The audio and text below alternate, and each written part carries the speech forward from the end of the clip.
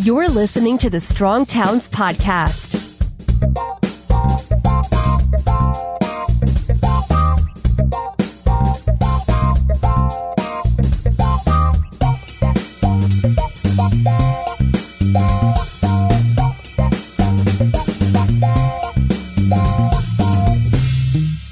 Hey everybody, this is Chuck Marohn. Welcome back to the Strong Towns Podcast. About a month ago, I was on a podcast called The Solari Report. It's hosted by Catherine Austin Fitts. She's the president of the Solari Inc. and publisher of the Solari Report and managing member of Solari Investments Advisory Services, LLC. A little bit about Catherine, who's our guest today. She's formerly managing director and member of the board of directors of the Wall Street Investment Bank, Dillon Read and Company, and federal housing commissioner at the U.S. Department of Housing and Urban Development in the first Bush administration. And she was also the president of Hamilton Securities Group prior to that. I'm really excited to continue our conversation and be the one asking the questions this time. Catherine, welcome to the Strong Towns Podcast. Oh, well, thank you, Chuck. It's really a privilege. You know, sometimes I feel when I talk with you as though all I can do is say, you're right, you're right, you're right. Well, that's very kind. I've been listening to more of your stuff since we chatted. I don't know as everybody in my audience here heard our interview we did on the Solari Report. I want you to, if you don't mind, talk a little bit about your time at HUD. And particularly, maybe we can start with the conversation about affordable housing and specifically the project that you, I want you to end with the anecdote about helping out our friends. Oh, fees for our friends. Because I think that's a good jumping off point here. Yeah. Well, when I first got to the Department of Housing and Urban Development, I was, I spent the first month being lobbied by mortgage bankers, home builders, you know, various people interested in credit flowing into communities. And I developed a free-floating anxiety, and I couldn't, you know, I'm a very intuitive person. Something's wrong, something's wrong, something's wrong. And finally, what I realized was, if you look at how our financial system is currently organized, everybody could get their stock to go up by doing something that increased production, whether it's of housing or consumer goods, but nobody could make money or very few people could make money in the stock market by making communities more wonderful.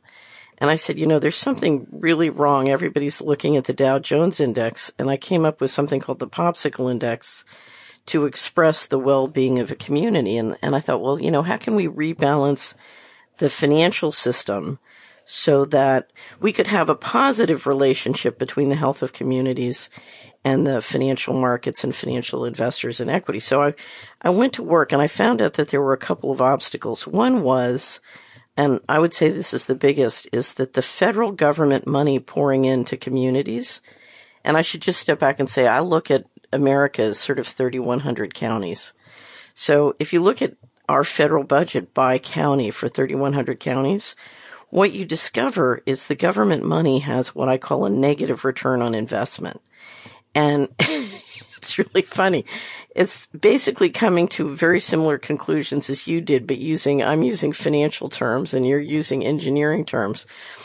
But people were putting money into stuff that made the economics worse, not better. And so the question was, okay, well, how do we turn that around? And so the first thing I discovered was you had an infinite number of constituencies who were financially dependent on the current model.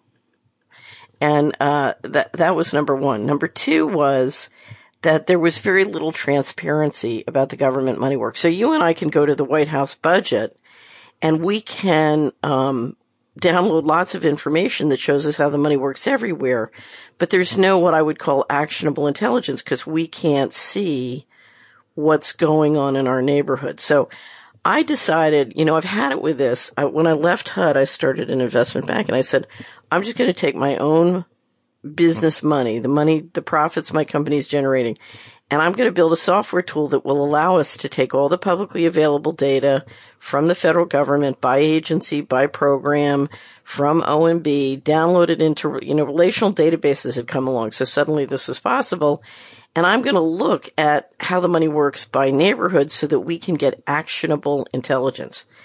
And one of the things that happened, we got hired back on competitive bid to the department to be their financial advisor and advise on about $12 billion of loan sales. We did about 10. And when we got hired back, it gave me an opportunity to download and look at all the mortgage data. HUD is the richest depository of mortgage data in the United States. And we downloaded it all and we started to look at it by neighborhood. And what I discovered was that HUD was spending $250,000 per unit to build or rehab public housing in neighborhoods where 50,000 could buy and rehab a single family property in the FHA foreclosed property. And if you look at optimizing the housing stock, and credit and mortgages that the federal government owned by place, not just FHA, but VA, Farmers Home, Fannie, Freddie. If you looked across the board of everything the taxpayer was paying for by housing, but you looked at it by place, there was enormous opportunity to improve the economics. Why spend $250,000 to create one unit of housing when you can move line item and create 4 or 5.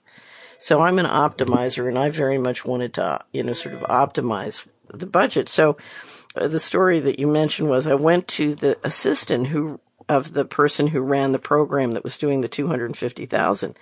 And I said, look at these numbers. Look at in Chicago, New Orleans, all these different places. If we just re-optimized the money to get the best local results for the place, we could generate 4 or 5 times the amount of housing as now, and the total numbers were profound.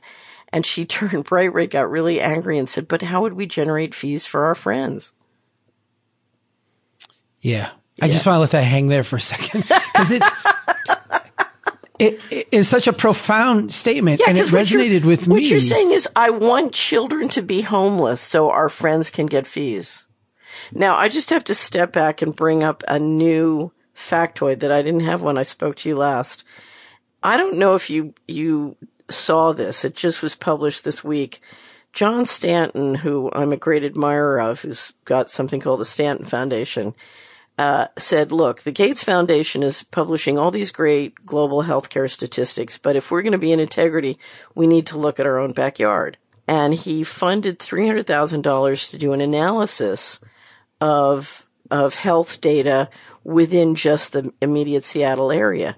And what it shows is the life expectancy spread between the wealthy neighborhoods and the poor neighborhoods was 14 to 19 years.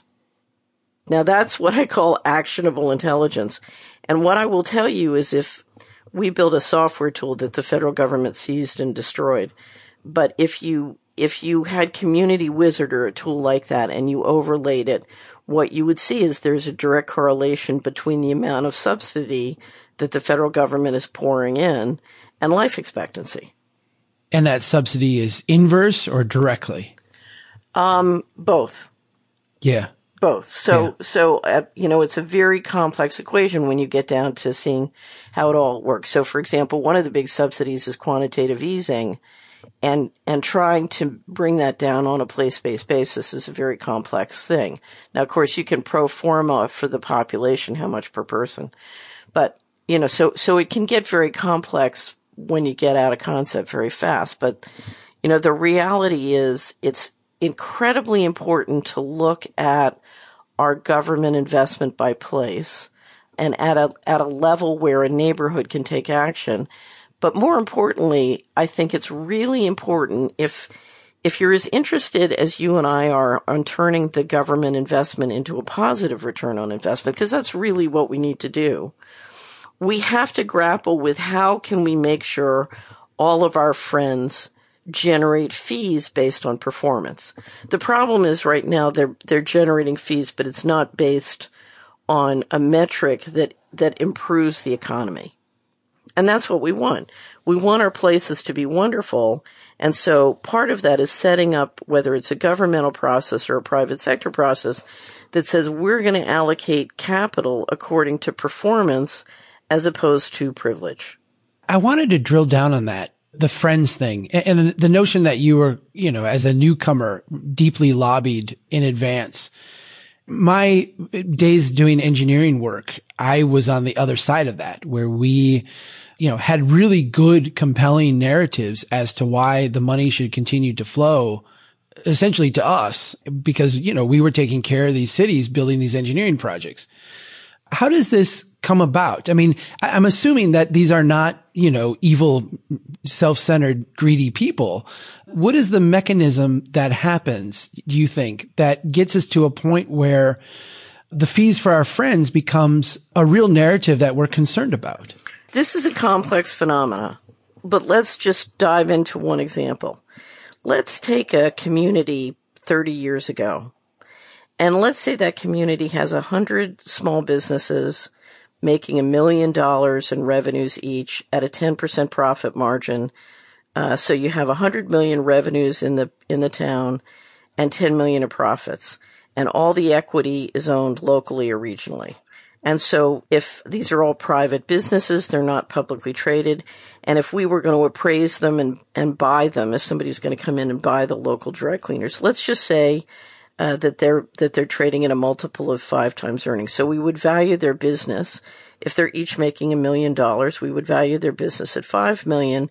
And so, so the total equity value, business equity value in the place is $50 million. Okay. So I'm a senator and I'm a senator from that state. And let's say I'm real close to the chairman of a company and that company, let's say it's a restaurant franchise. That company's stock is trading at 10 to 20 times earnings. And let's say of those 100 businesses, 10 are restaurants. And so they've got $1 million so 10 restaurants, let's see, we've got a market cap, right. Right. So basically what I can say, so let's say of that 50 million of equity, 10 million of it is restaurants. If I can get that 10 million moved over to this publicly traded company, their value it doubles or triples. Right. Because instead of 5 times earnings, you're now at 10 times earnings. Right. Basically, if I can engineer rules and regulations, zoning, all sorts of state, local, and federal stuff, and get those revenues and that income flowing through a high PE company, then that company can afford to fund my political campaign. Wow. Right. Now, it gets even better. So let's look at these small companies. Let's go back to our 100 small businesses. All of them are required by law to, or encouraged by law to put a percentage of their earnings in 401ks and IRAs for their employees. So the employees are doing IRAs, they're doing 401ks or defined benefit plan. So they take a portion of their profits, they put it into those vehicles, or they pay taxes, and then the local municipality, puts a portion of that money, that tax money, into pension funds. So between the private retirement and the public retirement, those businesses are funding a whole series of different retirement funds, directly or indirectly, that are then required by law to only put their investments into the 10 to 20 multiple companies, who are then going to come in and take over their business. Thus generating more cash for that part of the economy. Yeah. So my profits are financing a machine that's destroying me. Let me tell you a story, and then I would like you to give me your reaction to it, because I suspect, again, we'll be very similar, but with different backgrounds and understandings. We don't have Dunkin' Donuts here in Minnesota until 2 years ago. And when Dunkin' Donuts came to the state, they said, we're going to open 50 franchises in Minnesota. And if you want to be an owner of one of these franchises, here's what you need to have. Now, before I tell you what you need to have, note, there's no simpler business than a donut shop. If you're a local young kid who wants to get started in something, you're maybe not going to go to college, or maybe you got done with college and a business degree and you need a deep fryer, a counter, and a cash register. I mean, really, it's that simple. This is a pretty low capital type of thing. And when we think about people bootstrapping themselves and getting something started and starting with nothing and building up to something, to me, like a donut shop is a pretty easy start. In order to start a Dunkin' Donuts, to get a franchise, you need $500,000 of net worth. And half of that, so $250,000, has to be liquid net worth, so cash sitting around.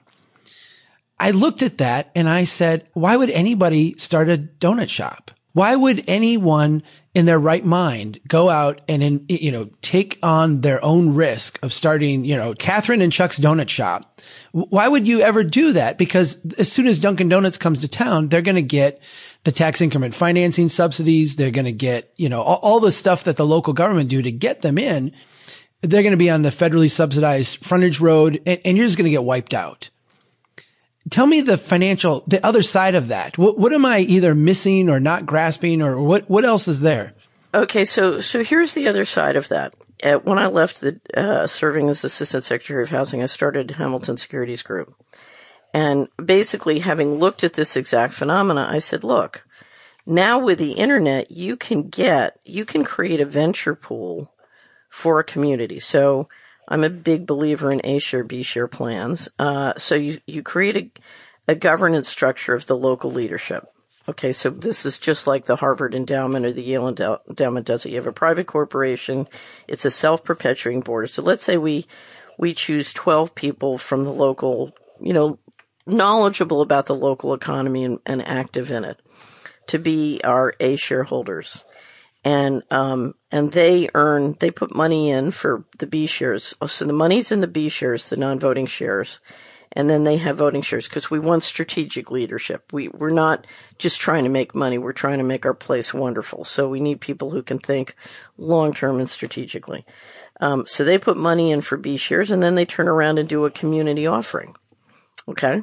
And so everybody in that county or that community, however you define that your area, can invest stock, because one of the problems with Dunkin' Donuts is when everybody shops at Dunkin' Donuts and buys donuts at Dunkin' Donuts, their equity doesn't go up. They're not getting a piece of the action of the equity on their own purchases.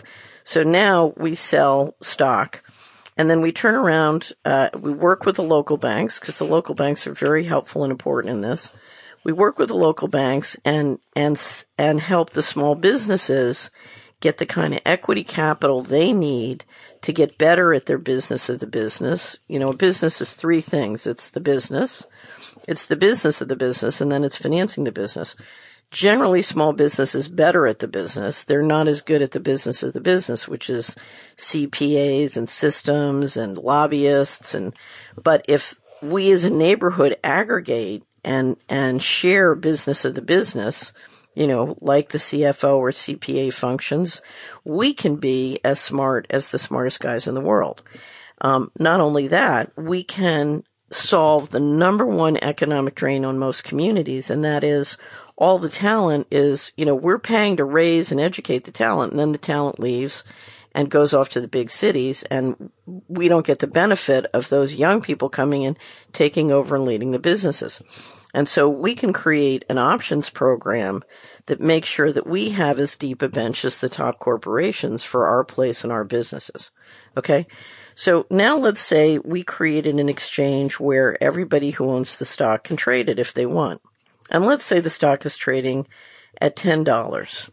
What happens if we do a series of things that cause the popsicle index in our neighborhood to go up? Yeah, stock goes up. Right. Stock goes up.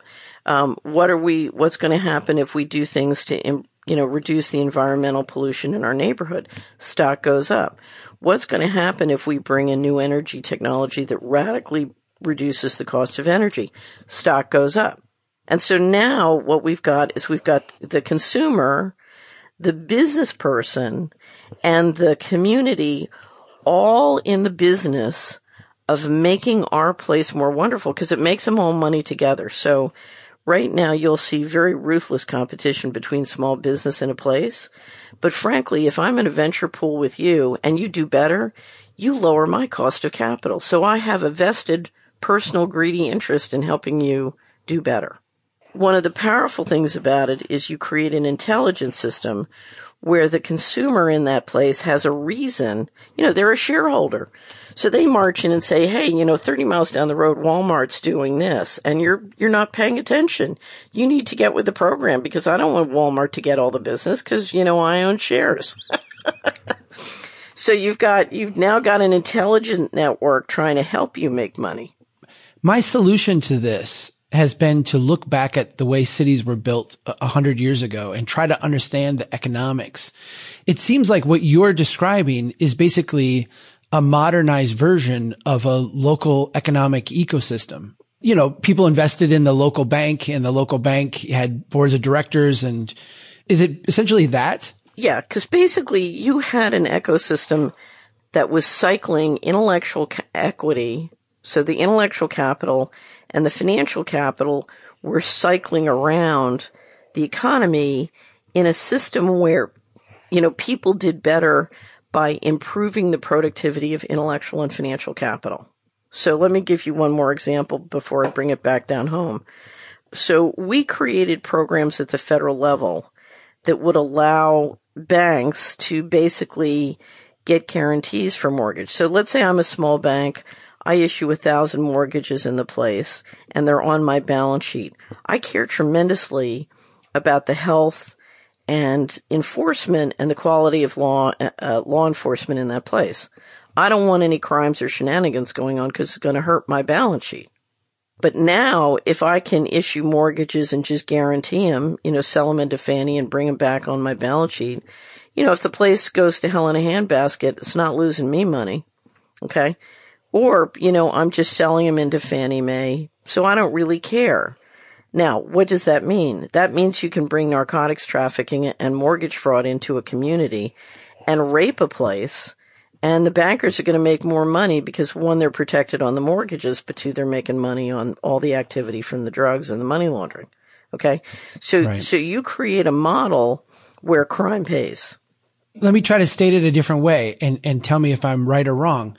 We essentially created a financial model based on transactions, not on equity and wealth creation at the local level. No, you've created a economy which makes money from centralizing control. The problem is, as you centralize control, you suboptimize the total economy. So you use a negative return on investment to the taxpayers to fund a process that centralizes control, but it shrinks the pie.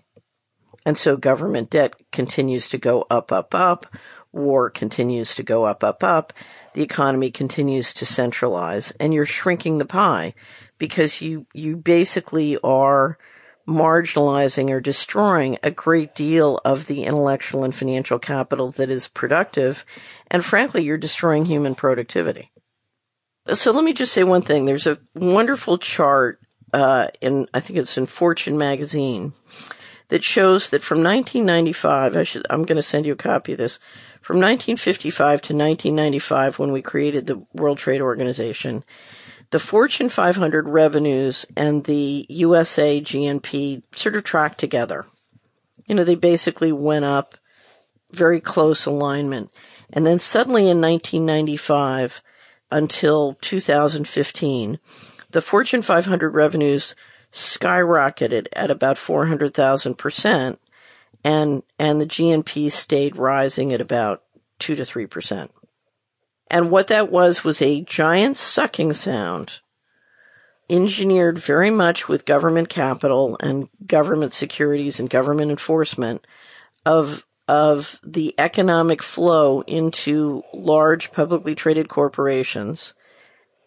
And what happened, one of the things that facilitated that process was that political contributions were being engineered from the capital gains, both on the publicly traded companies and the real estate. I should just mention, to help people understand this phenomena, Chuck, I discovered in the 90s, after this was started to take off and the game was sort of afoot, I discovered people really didn't understand the financial engineering that was really centralizing control in this giant sucking sound, neighborhood by neighborhood, county by county. So I wrote a case study called Dillon Read and the Aristocracy of Stock Profits, and I went through the creation and funding of a private prison company and showed exactly how the financial engineering worked. And it was designed, in fact, for a professor who needed literally a case study to show how this worked and how it was destroying the economy, because it had such a positive return of to the corporations was being engineered at a deeply negative return on investment to the taxpayers. And if you looked at it on an integrated basis, it wasn't economic, but you had to be able to see and look at all the financial engineering. So that's up at a URL, DillonReadandCo.com. And it's called Dillon Read and the Aristocracy of Stock Profits. It's in Spanish and French as well as English. And if you want to understand this phenomena, it's a great just case study. It's felt to me a little bit like mercantilism here in a small town. I looked at one city that I worked with once as an engineer, and the major income category that people in the city had was Social Security. Essentially like government benefits, money flowing in, but all the money flowed right out again. There was a dollar store and a couple of, national chains. And it seemed to me like all these people existed for, in the eyes of, macroeconomists, was just to generate a growth number on a GDP chart by generating these transactions. We send them money, they spend it at this place, and it gets just sucked right out. If you go through the continuum, which I've done since 1995, if you go the continuum of all the players in the mix, what you will discover is many of the different players in the whole sort of circle of this are chasing fees. And if you go all the way to the very top, what you'll discover is the people at the very top want to centralize control. And one of the reasons they want to centralize control is they want to compete successfully on the global stage. So if you're competing against China that has 1.3 billion people and India that has 1.2 billion people, and you want to compete up against that and win, you want to centralize as much flow into the big players as possible so they can compete successfully in the world stage. That's kind of the theory. I don't necessarily buy all of it. The problem is that it's a highly uneconomic model, and it requires massive government subsidy, much of it invisible and secret. And, that has caused the debt to skyrocket, and the model requires more and more force to force everybody to take dollars or treasuries and to use them. And of course, at some point, I just think you can't run a whole planet based on force, although we seem committed to trying.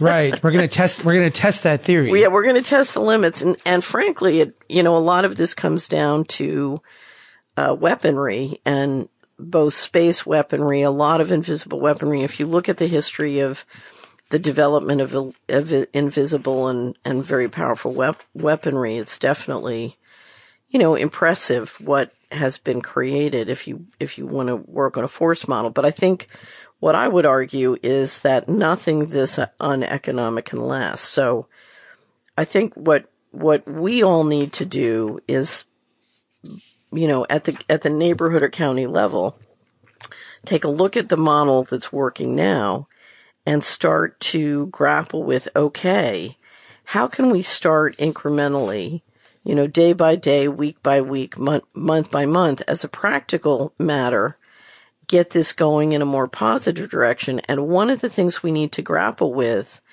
is we need to create a model that provides fees for our friends. Their model provides fees for our friends. Our model needs to provide fees for our friends, because ultimately we need to empower the most productive players in the local economy. And the way to do that is, to shift the cash flows in their direction. So how can we take the local 401k plans and IRAs and make them eligible to invest in, venture pools or REITs that build up our place? How can we make it possible? Right now I can take my entire net worth and spend it on the lottery, or go drive a few miles down the road and spend it on, illegal narcotics. But if I invest it in securities in a local small business, the small business owner and I can go to jail. So part of this is how do we grapple with the extraordinary complex regulatory structure related to circulation of capital within a place, and how do we start getting the intellectual capital and the financial capital circulating in our place. And I think the number one way to start is to say, okay, let's get a group of small business owners, let's get the local community bank, let's get the local community college or tech center, maybe the high school principal, people involved with kids' education and business. And let's see if we can't start to create an apprentice program where kids can cycle through the different businesses.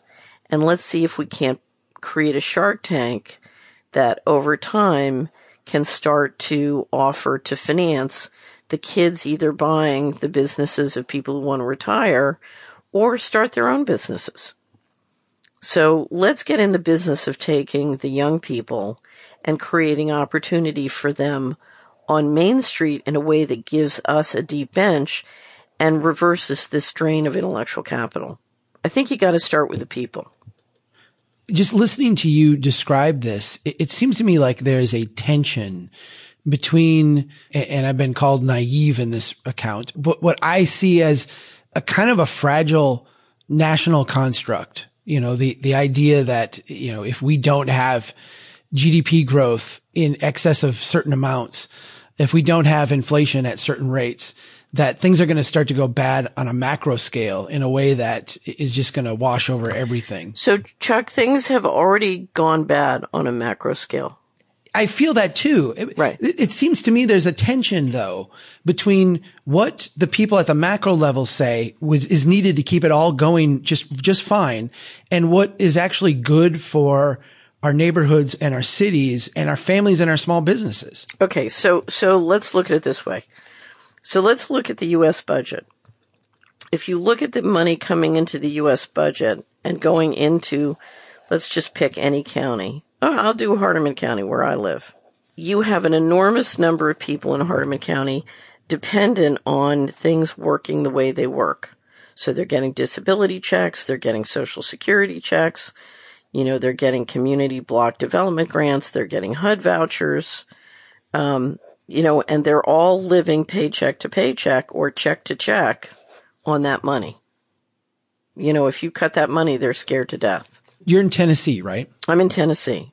You don't want to start me on agriculture and the U.S. budget and how they've destroyed agriculture. That's really a good conversation. Anyway, but if you look at all the money, it's got a negative return on investment. Now, let's say that you owned a mutual fund that had a negative return on investment. And so every year it went down in value. And every year your advisor called you and said, look, it went down, so you need to put more money in. At some point you'd say, well, wait a minute, let's turn it to a positive because, I need my money to be making money for me, not losing money. The problem is to turn it to a positive, you have to have a serious conversation with everybody about how it's working now, and everybody's going to have to change. All the people getting checks, all the people getting fees are going to have to grapple with, instead of, getting the kind of money they're getting now, how do I get that money in a way that has a positive return? Okay. So that's problem number one. Let me describe problem number two. Problem number two is that since fiscal 1998, $18 trillion has disappeared from the U.S. government. This is $18 trillion of what's called undocumentable adjustments, which is an accounting term, and for all you and I know, it could be $2 trillion, it could be $40 trillion. We have no way of knowing. I can assure you that with securities fraud, you can steal $40 trillion. So we know that the U.S. federal accounts are operating significantly outside of the law. And the problem is, if you run a negative return on investment system and you run it outside the law, there are no solutions to that problem. In other words, you have to get the finances compliant with the law, which is the Constitution and the financial management laws, and that includes proper disclosure. So that's at this point, and this is not including the bailouts, that's even more. But for a family of four, this is $200,000, which has disappeared. Now, I can't run a healthy county system if every 20 years, or every year $10,000 disappears. Because not only is that, on average in Tennessee, say we're paying $5,000 a year in federal taxes, that's suddenly it's all the money I spent in taxes plus my debt liabilities going up by $5,000. So in other words, you have a federal financial mechanism that has reached a level of corruption which is completely unbearable. Now, the reaction of the Washington establishment is to just double down on going the way it is. It can't work. Back to you and me in Hardeman County, what do we do? Really what you need to do is you need to find the 5 to 10% of the people who are willing to look at this and see if you can't bring about incremental change. I go back to the question of who you've got in a local place who's willing to start to say, okay, what's our talent here? And what can we do? And how can we start to circulate more capital locally and start to build this up? And how can we do it in a way that protects us from pressure from the governor's office or, the senator's office to bring in more Dunkin' Donuts? What I call this is we've got to build our own local wealth. Your popsicle index, I think, is so good at this and the description you gave earlier, because I feel like what we have done is we have taken a system where quality of life and really our own individual prosperity in a community of people who were becoming more prosperous was reflected in our wealth, the actual, our balance sheet. And we've gone into a system now where our balance sheet, or at least the way we're accounting it, is not at all correlated with our quality of life or how we're doing better. Well, let me give you a couple of metrics. So we've gone from a world of family wealth to corporate wealth. And the reality is families traditionally, particularly within a place, if you go into a place, the thing that makes a place wonderful is usually about 20 families who have taken an enormous leadership role in not only building one or more businesses, but in using a portion of their capital to make sure their kids are raised right, their parents are taken care of, but also invest in the local civic infrastructure. And a lot of them are the ones that finance the new small businesses and circulate capital locally. And so what we want to do is we want to preserve and build up family wealth, because family wealth is not about being greedy or making money. It's about making sure your kids have enough money to go to college without getting raped by student loans. It's making sure you have enough money so, your grandmother has, a decent life, after, if she lives beyond the age of 80. It's the money to make sure that our quality of life is there. And that's why I say if you look at the Seattle study, there is a very direct correlation between who has capital and financial resources and life expectancy. If I was going to pick any one number, that you could look at only because the centralizers use it tremendously is life expectancy. So, I agree. To me, this is not about money, but whether it's intellectual wealth or financial wealth, ultimately, the source of all financial wealth is either natural resources or, human capacity. Unfortunately, the centralizers are looking increasingly at humans as though they're natural resources, which they're not. But, there is a balance between living equity or human equity and financial equity. And ultimately, when you look at how quality of life or wealth works, they're one thing. Now, we grown up in an educational system and economy that tries to separate them out, which of course, if you're a centralizer and you want to harvest people like their natural resources, you try and keep it disassociated.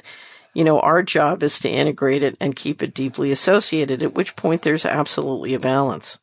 So, all financial wealth is going to, within a place, is going to come, that the key driver of financial wealth and family wealth within a place is going to be intellectual capital. So one of the things I rail about is diet nutrition, because if you look at the diet nutrition of the U.S. population, you take one look at what we're eating, there's no way we're ever going to be prosperous. It's impossible. I could not agree more. Yes. But it's very efficient. Well, it's very efficient for, that 4,000% increase in corporate wealth. But I come back to, taking responsibility here, because if you look at the amount of money we're spending on hard narcotics, if you look at hard narcotic sales in many counties, a lot of that is just a low cost replacement of painkillers that you can't get from, the pharmaceuticals are too expensive.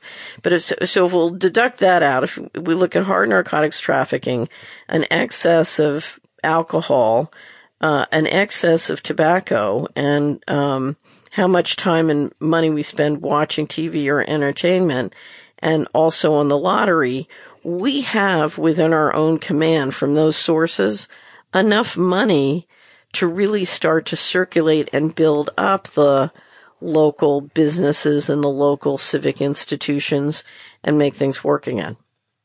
And the beauty of doing that, one of the reasons I so appreciate your work, the beauty of doing things is when you use that private local capital to circulate and build, what you get is you get the right balance between investment and private activity. You don't invest way beyond what the private activity can justify in terms of income and maintenance. I feel like I'm viewing a different world sometimes because I look at these distortions here and I'm like, how can you have this strip mall, for example, be vacant for 10 years? It makes no sense. Yet they're building another one a quarter mile up the road. Like how in any functioning world does that happen? It only happens when the people making the decisions have no clue about the local ecosystem. Well, but here's the thing. If you can create, I come back to an equity system, and I just have to say, when I was building Hamilton Securities, I tried to make this my business. It's not my business to do this anymore. So I'm sharing ideas. If you want to do a local venture fund in your neighborhood, we've got lots of material and ideas on how you might do that, but you're going to have to figure it out. You've got to build alignment locally between the providers and users of intellectual equity and financial equity. And so you've got to build an incentive system. It's really funny because when I was at the top of Wall Street or Washington, when people wanted to engineer something, they didn't engineer it. They said, okay, how can we engineer the financial incentive so everybody makes money, we want everybody to go to Rome. We'll just financially engineer it so everybody makes money going to Rome. It's the same thing with how we do the local economy. Now, let me explain the beauty of this. Let's go back and say we've created our local venture fund where the stock is trading among the members. We've got a membership exchange. It's trading among the members at $10. We're in negotiation with the state and local pension funds to bring in money, they're interested in playing. And we've got it liquid to the point where they can, an institution might be interested in investment. Things are really going. Now, there is a theory in the world that you need consumption to keep the economy going. But in fact, if we do things that improve our local economy and make people better off, that reduce consumption, our stock goes up. And now people can make money on reducing the cost of energy, reducing the use of fossil fuel, reducing consumption. So reducing consumption can make money, and making things environmentally healthy can make capital gains. It's back to, we've created a model where, the people who invest in the Dow Jones Index can increase the value of their stock by doing things that cause the popsicle index to go up. One of the things that most irritates me about America is I think teachers are seriously underpaid. What's interesting is if 3,100 counties, financed with local place-based equity, what you would discover is the way you could get, your local equity to go up is by getting the best teachers. So in one of our first prototypes, we had a stock option plan, and the governance board could allocate options to the teachers to buy them away from the next county. Yeah. Imagine there was a competitive marketplace for the best teachers. Yeah. Right. No, I totally. Right. Right. Yeah. That would be incredible. Right. And the pressure would be on to have the education be wonderful. I want to ask you a couple of questions about housing. I want to start with a story again and have you react to it and tell me what I'm missing. After 2008, we had a bunch of houses here that went into foreclosure. And we also had a lot of unemployed people, and we also had a lot of people who needed housing. And so I looked at this, and much like other people around the country, I was a little bit bewildered about, well, why doesn't one of these people who, now is an unemployed former carpenter or whatever, who was working for a big company but got laid off because they're not building tract houses anymore, why doesn't that person wind up with one of these houses and then, converts it into a duplex and sells it or rents it out? Like, why is that kind of thing not happening? And then conversely, why are these kind of nameless, faceless entities from outside the community buying all these up with cash? Essentially, we have, unoccupied houses sitting here, with people who need housing and people who need jobs. Like what's broken here? Because the housing policy was designed. Remember, I was the lead financial, or my company was the lead financial advisor when the engineering of the housing bubble began. And the housing bubble was engineered top down. So it took many years and many complex regulatory and administrative changes in the government to engineer it. The large banks knew exactly what they were doing. So this was a highly engineered, and let me just give you an example. I think it was 1994, FHA was working on its plan, its long-term strategic plan, and FHA had traditionally been the provider of mortgage insurance credit in the low-income neighborhoods. And at the same time, they were promulgating affordable housing regulations for Fannie Mae. And when the Fannie Mae rules were promulgated, I looked at the volumes and I was shocked because what they were saying was, literally you were going to have to issue more mortgages in low-income neighborhoods than there were houses. People were going to have to be refinancing mortgages from prison, 2 or 3 times a year to make the numbers. And it was impossible. And I went to a very senior official at FHA and I said, look, this is not possible, because we were working on Community Wizard and doing the place-based data. And I said, you can't issue more mortgages in a neighborhood than there are people or houses. And she looked at me and said, shut up, this is none of your business. Yeah. Oh, you just watch us do it. Well, right. So this was the creation of a large foreclosed housing pool was planned. And it was also planned that you would have large investment entities pick this up and aggregate. So between 2008 and today, if you look at the top 100 landowners in America, their holdings have doubled on average. But the plan was to centralize control of land and real estate in places. And it was a plan. So a lot of those properties were picked up by investment entities which were planning on doing basically, what investors want, which is income producing investments that would give investors a steady income. And of course, they would make a lot of money and own the equity. This feels like, again, one of these things where it might be really good if you're sitting at the Federal Reserve Bank reading GDP statistics, or if you're, running for Congress or president and you want to be able to tout some top line numbers. But this seems really at odds with what is in the best interests of the Popsicle Index of our local communities and their strength and resiliency. Here's the question. let's say we take the top 1%. Are we going to run the economy to maximize their ownership and control? Yes. Or are we going to run the economy according to the Constitution? And the problem is, if you look at what they're doing to centralize, most of it is outside of, it's outside of the law, or some of their tactics are outside of the law. 2, it's destroying productivity. Productivity right now in the United States is falling. This is probably, from the point of view of the top people or the pension funds, this is the most serious problem. We've played this game of centralization in a way that is now wrecking long-term productivity and trust in the economy.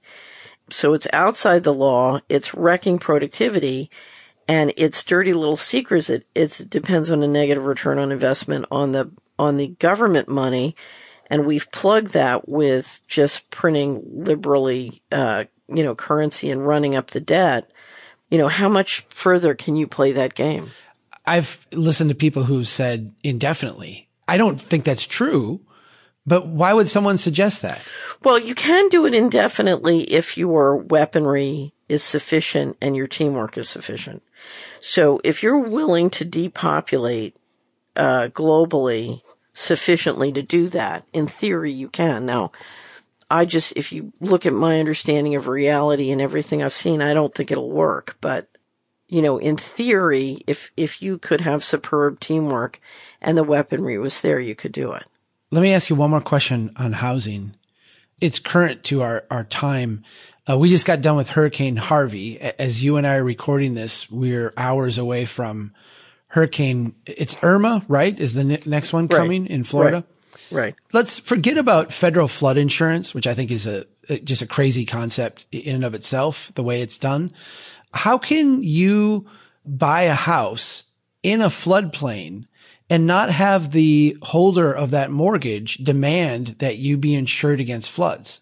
How does that even happen in our system? Because if the institution, or if you have insurance, the insurer doesn't require it, then it's a no-brainer. Okay. Let me give you 2 scenarios. Let's say you're the local bank and you're holding on to this thing, and, local banks don't hold 30-year paper, but let's say you've got a 7-year balloon. Aren't they going to hedge their bets by requiring flood insurance if you're a local bank? I mean, could you take that much risk without it? Well, if you're a local bank and there's real risk of floods, you're going to want flood insurance if it's on your balance sheet. But again, if it's being pumped into through the federal credit system, through Freddie, Fannie, and they don't require it, you don't care, and you're not going to require it. So if you're the local bank and you're not planning to hold the mortgage more than 30 days while you sell it off to Fannie or Freddie or whoever, it doesn't matter to you. Like, it's not something that's going to ping. You just want to get the transaction for selling it. Okay. Let me ask you this then. If I'm the pension fund who's bought a bunch of mortgage-backed securities, and I look now today and I realize a huge portion of my portfolio is underwater in Houston, Texas, do I care? I mean, does that bother me in any way?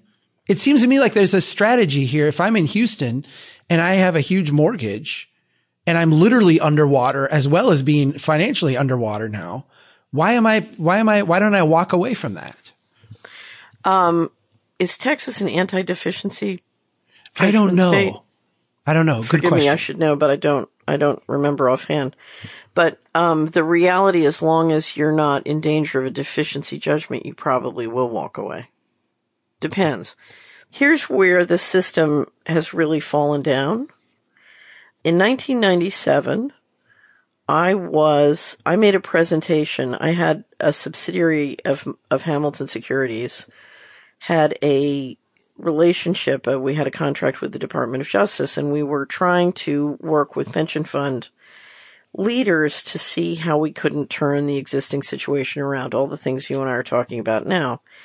One of our goals was to ensure that the pension funds made their target investment rates so that the boomer retirement was taken care of.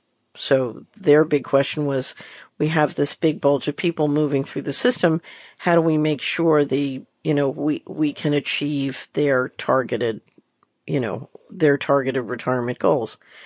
So wonderful group of pension fund leaders, and I made a presentation about how we could take all the federal money going into Philadelphia and turn it from a negative return on investment to a positive, and do it in a way where, with a place-based equity, the pension funds could make huge and hideous profits, and thus be able to fund boomer retirements. And one of the people on the board was the president of CalPERS. So CalPERS is the largest pension fund in the country, the California Public Pension Fund. So the president of CalPERS looked at me and he said, "You don't understand." He got all excited. He said, "Oh my God, this could really work." And then he froze and he said, "You don't understand. It's too late. They've given up on the country. They're moving all the money out starting in the fall."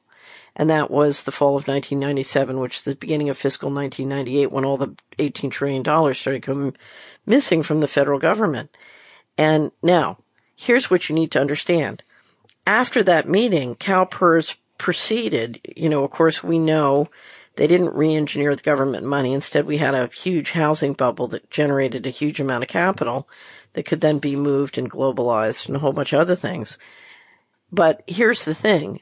CalPERS then proceeded to buy and then subsequently lose a huge amount of money on basically mortgage fraud.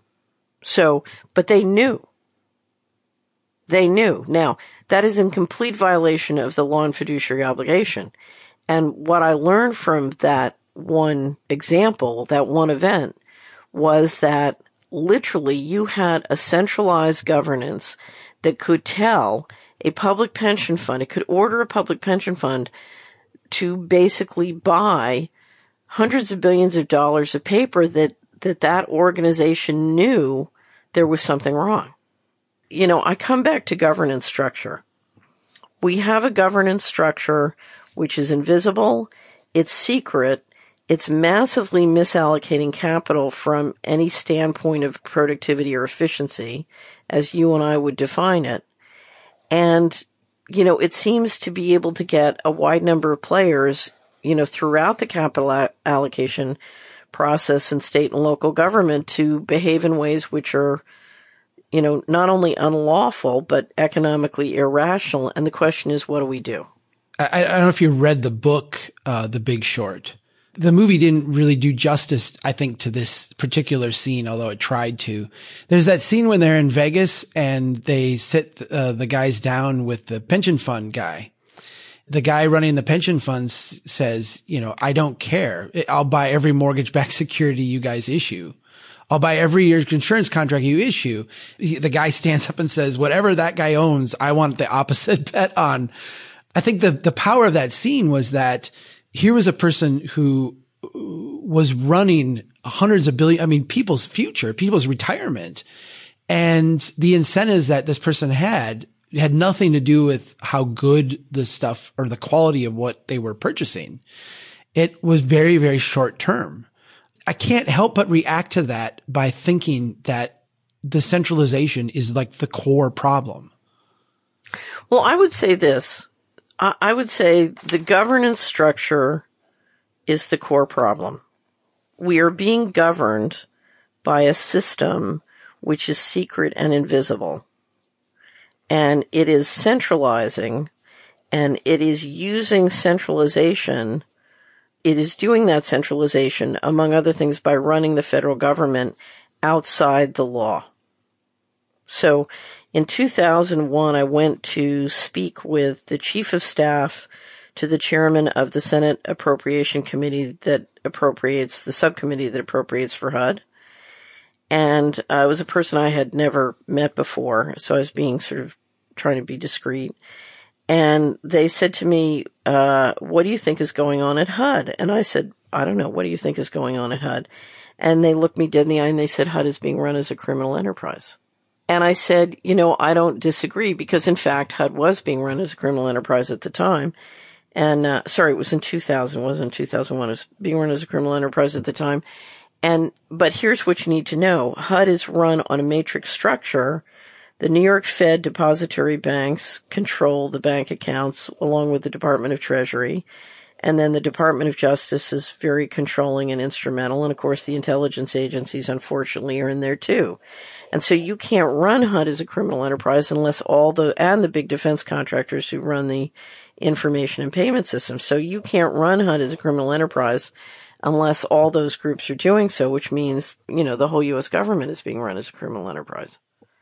So, it's a big place. It's a complex place. I'm not trying to impugn anyone, but here's the big problem I have in trying to do anything locally, whether in my neighborhood or your neighborhood. It's easier in wealthy neighborhoods than in poor neighborhoods, but the management, every neighborhood is being drained financially to produce wealth for this system. The system that's centralizing. And the reality is, if I get 20 soccer moms together and we try and back hard narcotics trafficking out of the neighborhood, that hiccups the cash flows of the central machinery. And the next thing we discover is, the drugs are financing Tony Soprano, who's financing James Bond, and we've got black helicopters coming down on our heads. And so in a model that this is centralized, nobody can be an exception. And, we're up against centralized forces. And so the question politically is, how do you organize, 3,100 counties at a local level to say, wait a minute, we've lost our local power. We need to get it back. So this is a power equation between local communities trying to run things productively and, an invisible governance system. I think that's why people call it the deep state, or, there are various names for it. And a lot of us would just like to say, look, I want to make my neighborhood wonderful. I don't want to get into all of that. And the problem is, if there is an invisible tithe going from our neighborhood up to that governance structure, think of this as invisible tax, and every one of us are paying that tax, and the payment of that tax requires that we run things in a way which to us looks intuitively irrational. How do we deal with that? Now, what I'll just have to say is, there are lots of ways of dealing with it. But I had a great pastor in Washington who was fabulous. He used to say, if we can face it, God can fix it. But the first thing we need to do is we need to face what's happening, and we need to face our complicity. Because the reality is, we've been in the central banking warfare model, is what I call it, for 500 years. And most people in America, Chuck, are beneficiaries of the model. Right. And I've told you the red button story, right? No, I don't think so. Do I have time for another story? Sure. Sure. This is my favorite story. Never have an epiphany in the middle of a speech. So I've been invited by a wonderful healthcare practitioner to speak to a group that she's in called Spiritual Frontiers Foundation International. And they have a conference once a year to talk about how we can evolve our society spiritually. A wonderful group of people, very serious, very responsible, pretty financially secure. They're hardworking people who take care of business. Anyway, so there I am in Philadelphia giving a speech, and I'm in the middle of a speech, and I've been asked to speak on how the money works on organized crime. And it's really sort of a light, funny description of the intersection between illegal cash flows and Wall Street and Washington, because they were trying to understand the corruption. So I'm in the middle of the speech, and I'm talking about working for a reporter who was interviewing a spokesperson from the Department of Justice during the congressional testimony on the Dark Alliance allegations, which was narcotics trafficking by the U.S. intelligence agencies into South Central LA. It was the crack cocaine epidemic. So the Department of Justice spokesperson tells the reporter that the U.S. economy launders $500 billion to $1 trillion a year of all illegal cash flows. So that's narcotics trafficking, that's illegal gambling, that's sex slavery, that's everything. So I said to this wonderful group of 100 spiritually evolved people, what would happen if we stopped? What if we just said, we're not going to do that anymore. We're going to be good Christians, and we're not going to, good spiritually evolved people. We're basically going to not do that. What would happen? And they said, well, we'd have a problem because all that accumulated capital would leave the New York Stock Exchange and go to Zurich or Hong Kong. And, they might not want to refinance the government debt, so we might have a problem with the government budget. I said, okay, well, let's pretend there's a big red button up here on the lectern. And if you push that button, you can stop all hard narcotics trafficking in your town, your county, your state, your country tomorrow, thus offending those people. Who here will push the button? And out of 100 people dedicated to evolving our society spiritually, only one would push the button. And I said, why would you not push the button? And they said, we don't want our government checks to stop. We don't want our taxes to go up. And we don't want our 401ks and IRAs to go down. So here's the problem. Let's say against your better judgment, we make you president next year. Your political guy is going to walk into the office and say, the American people just spent, $1 to $2 billion to get you elected. They all want their government check. They want their money. So you're going to turn to your Secretary of Treasury and he's going to say, well, you better be nice to the people who control what was in 98, $500 billion to $1 trillion of all illegal money, and now is much bigger. And so if the American people won't push the red button, how are you supposed to push the red button? Because for you to make radical change, you need 80% or more consensus in the general population. And you've only got 1% behind you. So what the American people are basically saying to you is, we want our check and we want you to pretend. We want you to give us a story that allows us to feel good about ourselves. We're good Christians and we're not doing all of this crazy stuff to get the money. It seems like there's an end story there that doesn't bode well. The end story is that if you keep playing the red button, you're going to keep shrinking productivity and shrinking the pie and shrinking the economy. So think of it as, if I'm taking drugs, I'm slowly destroying my body. Well, it's the same thing with financial addiction to narcotics, money, or criminal enterprise. We're doing something that is financially not sustainable, and we're liquidating our intellectual capital, we're liquidating our economy, we're liquidating our human civilization. So it doesn't make us healthier. And what the problem was, not that nobody wanted to deal with it, because what people were saying is my fiduciary obligation is to my family, my business, and if I try and do this big overwhelming thing, I won't be effective, and so I'm not going to deal with it. The problem was not that they would not push the red button. The problem was that they wouldn't start talking about what is happening and saying, okay, how can we make money pushing the red button? I call it turning the red button green.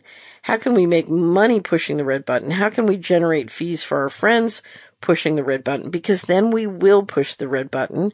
And in fact, pushing it in an effective, productive way will turn this around and make the economy start growing healthy again. Catherine Austin Fitts, president of Solari Inc. I'm going to give people the website here now, but I'm also going to put it on our site when we post this. It's solari.com, SOLARI. Catherine, it's fun to talk to you, and I really appreciate you taking the time. Let's keep in touch and do this again sometime. So can I just say one thing? Please, absolutely. Before I close, I really want to stress that in 20 years of dealing with this issue, I've never seen anyone do a better job of going at the heart of the matter and turning it around than you and what you're doing in Strong Towns. Oh, thank you. I think what you're doing is absolutely fantastic. If there's anything I and the Solari Network can ever do to support you, we stand ready to do it. And I just want to say to everybody listening to your material, you're listening to the right person. You're supporting the right organization. Keep doing it. Thank you. That means so much. I'm sure you feel this too. There's times when you kind of feel like a crazy voice in the wilderness. So to have someone say that means a lot. Thank you very much. Okay. Well, God bless. You too. You take care. And thanks everybody for listening. Keep doing what you can to build a strong town. Take care. We need your help. If you think the Strong Towns message is important, don't keep it to yourself. Pass it on. You can get more information and sign up to be a member of Strong Towns at strongtowns.org. Drastic times require what? Drastic measures, yes! Who said that? They know that America's one big pothole right now. Bill, Bill, that's the story. Chuck Marohn, this has been fascinating. Oh, Magnet City!